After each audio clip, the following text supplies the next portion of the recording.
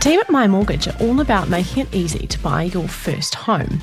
So we've put together some conversations where Claire and Greg talk about the process and share some of our top tips to help you on your journey.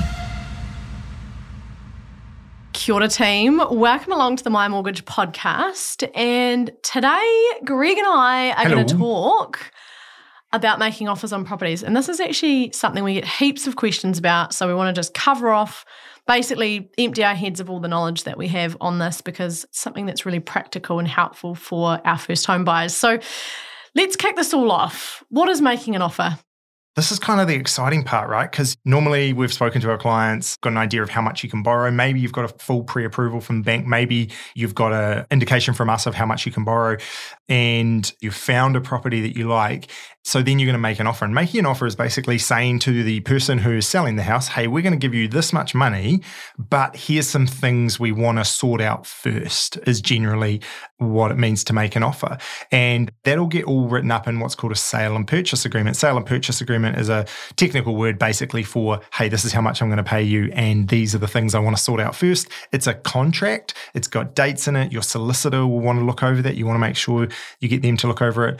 And there's, some things. So Claire, what are some of those things we say, this is how much we're going to offer? We'll come back to that actual number amount in a second, but here are the things that I want to do first. What are some of those things?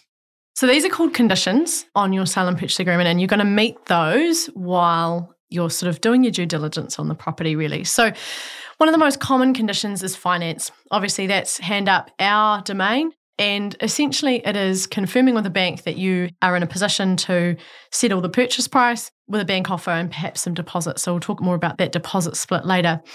Finance is really important because there might be things like getting KiwiSaver withdrawals, getting a gift or a loan from family. There might be a registered valuation required. We might even just need to get the bank to approve the property. There might be something a wee bit wrong with it. We cover that in a couple of other podcasts, but finance is a really important one. Second one is what we call a LIM report. So it is Land Information Memorandum. Yay, legal words. Every council essentially has information on file about the property that you're buying. So if there's been a fireplace added, they will have some information about that to make sure that that's compliant. So in the LIM report, often you can see things like that. So it hasn't been consented, or there's been something that's happened throughout the time that the property's been standing. Or sometimes it can also be that there's a water pipe under your property, or you can't build in a certain area, you can't do certain things in certain parts of that property. So those are really important. The other things that can come up are around cross leases and flats plans. We've covered that in another podcast, so that's also important to look at. With those LIM reports, one thing we're noticing at the moment, so two things, either you can go and get one from the council yourself, or your solicitor will get that for you, but we are actually seeing some properties now being sold with a LIM report. So when you go to make an offer, the real estate agent will say, and here's the LIM report. And that's people selling the property, vendors, just wanting to take away one extra barrier. They're like $300 or $400 to get. So some vendors are just going, hey, we'll just pay for that. Everyone can get the LIM report, and it just takes away a barrier. So check with the real estate agent that they don't already have that LIM report. Yeah, absolutely. The next one is a building report. So we highly recommend this just to basically get a builder to come and have a look at the property for you.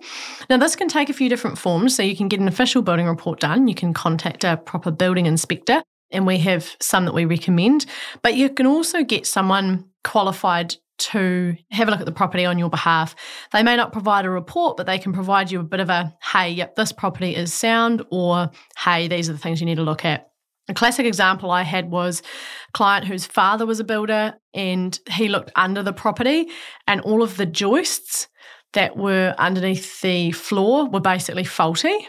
And it ended up in the end that we actually went and got a building report, because she then had to go back to the vendor to say, hey, this is wrong, and I didn't think it was wrong when I made my offer, so can we drop some money off the price? So that's just an example of sometimes when we might go and get a building report, but often people say, hey, look, I'm not getting an official report, and then the bank generally will be happy with that.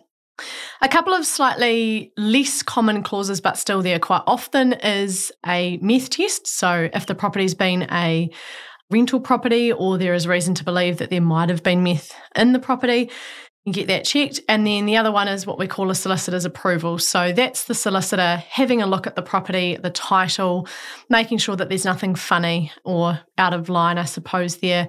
And the solicitor's approval clause is generally there if they haven't viewed a sale and purchase agreement before you're buying the property. So ideally, when you want to make an offer, the agent will say, cool, yep, we're ready, here's the agreement, and the solicitor will actually check it over before you make the offer.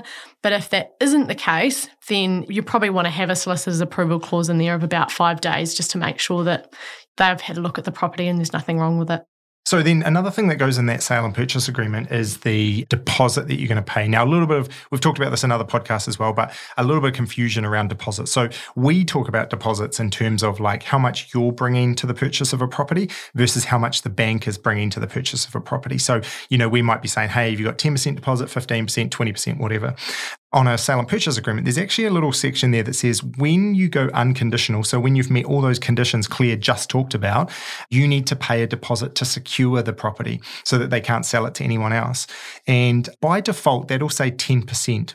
Now, it doesn't have to be 10%. You could change that and you could say it's going to be 5%. It can be, hey, I've got $20,000 sitting in my bank account. The rest of it's coming from KiwiSaver. Let's just do $20,000. The only person that really affects is the real estate agent. They might have to wait a little bit longer for their commission.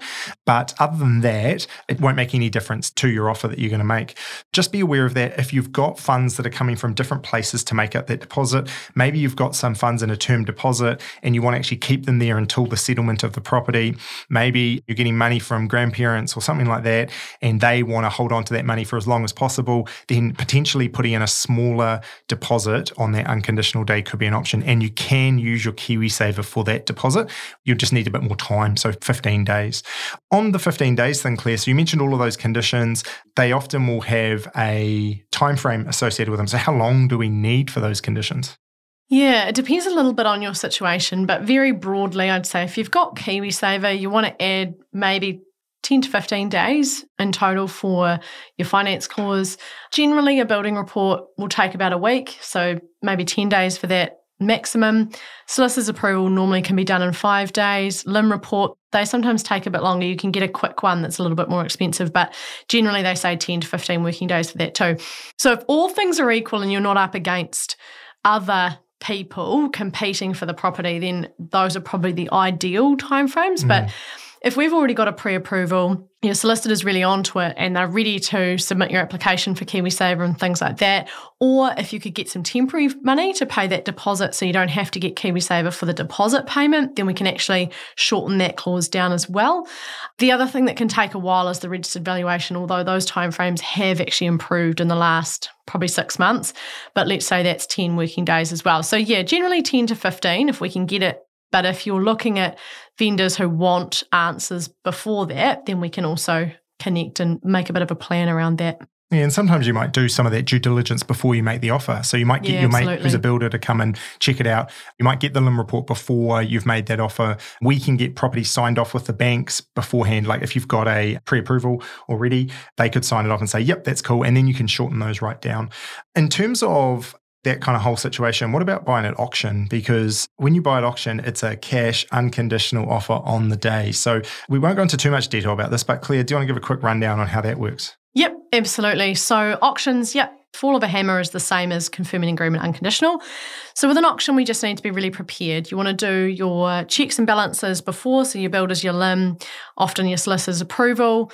And then from a finance perspective, we just want to make sure that the bank is happy with the property. So we need to be a bit more organised here. We need to already have a pre-approval. We need to tick off any required conditions that the bank might have. And the other key thing is that you need to have your deposit available on the day. So this can take a few different forms.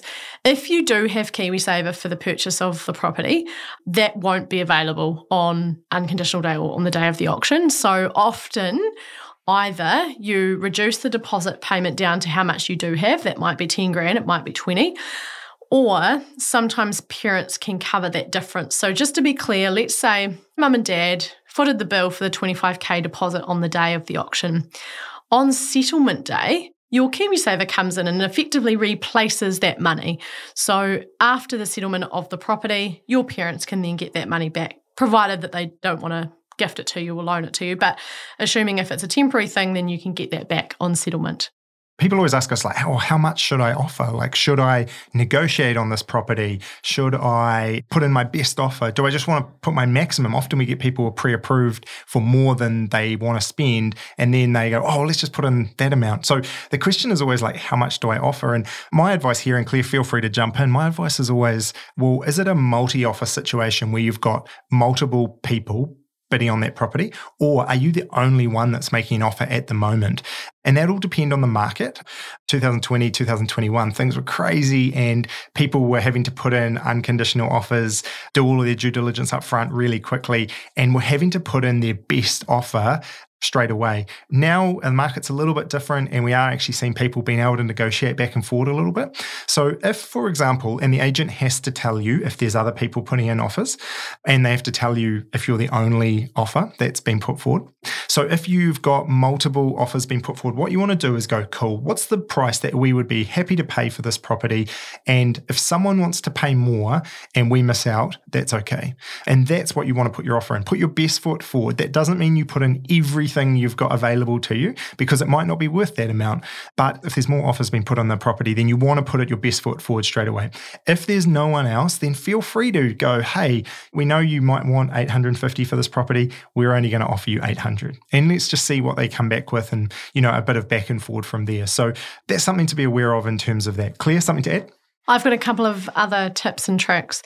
The other thing we can do to make your offer more attractive is to remove conditions or reduce those timeframes. So what I talked about before was sort of ideal, but you can talk to us or your solicitor around doing some of that due diligence early so we have less conditions. Vendors generally will accept a lower offer with less conditions, very generally, depends on their motivations, because they can then confirm that the property's sold earlier. The other thing I advise people on is go with weird random numbers. If you think your top dollar is $800, go $798. You know, make it a bit weird, because often people think in round numbers. And when you're $2,000 ahead of them with less conditions, they'll be like, hell yeah, that's the offer I'm going to take. So I think that's a really clever one. And also, yeah, just with negotiation, often if you are the only person, there'll be a bit of to and fro. So the agent really earns their dollars here, and they can be really good at managing vendor expectations as well. So I think that's really, really important. Yeah, and one last thing is just be wary. Real estate agents, lots of them are amazing. Just be wary early on in the process, telling the real estate agent exactly how much you've got to spend. You just want to be careful. They're obviously working for the vendor most of the time, the person selling the property. So just be aware. This is not saying that all real estate agents are dodgy. There's lots of amazing real estate agents out there that we love working with who are really good people, but they are looking to get the most money for their vendor. So just be aware of keeping some of that stuff slightly close to your chest. And I think the best real estate agents are the ones who are really open and honest about the property as well, and will work to get a deal together to make it all happen. So yeah, most of the ones we work with are great. Absolutely. To wrap up, just wanting to say that this is the part of the process that's really exciting. There are a few things to consider, but I think listening to this podcast will give you a really good breakdown of some of the things you need to consider. And yeah, making an offer, get out there, take some action. Super exciting. Best part of the process. Yeah. Thanks so much, Greg, for all of your knowledge today. Thanks, Glenn. We will see you guys next time.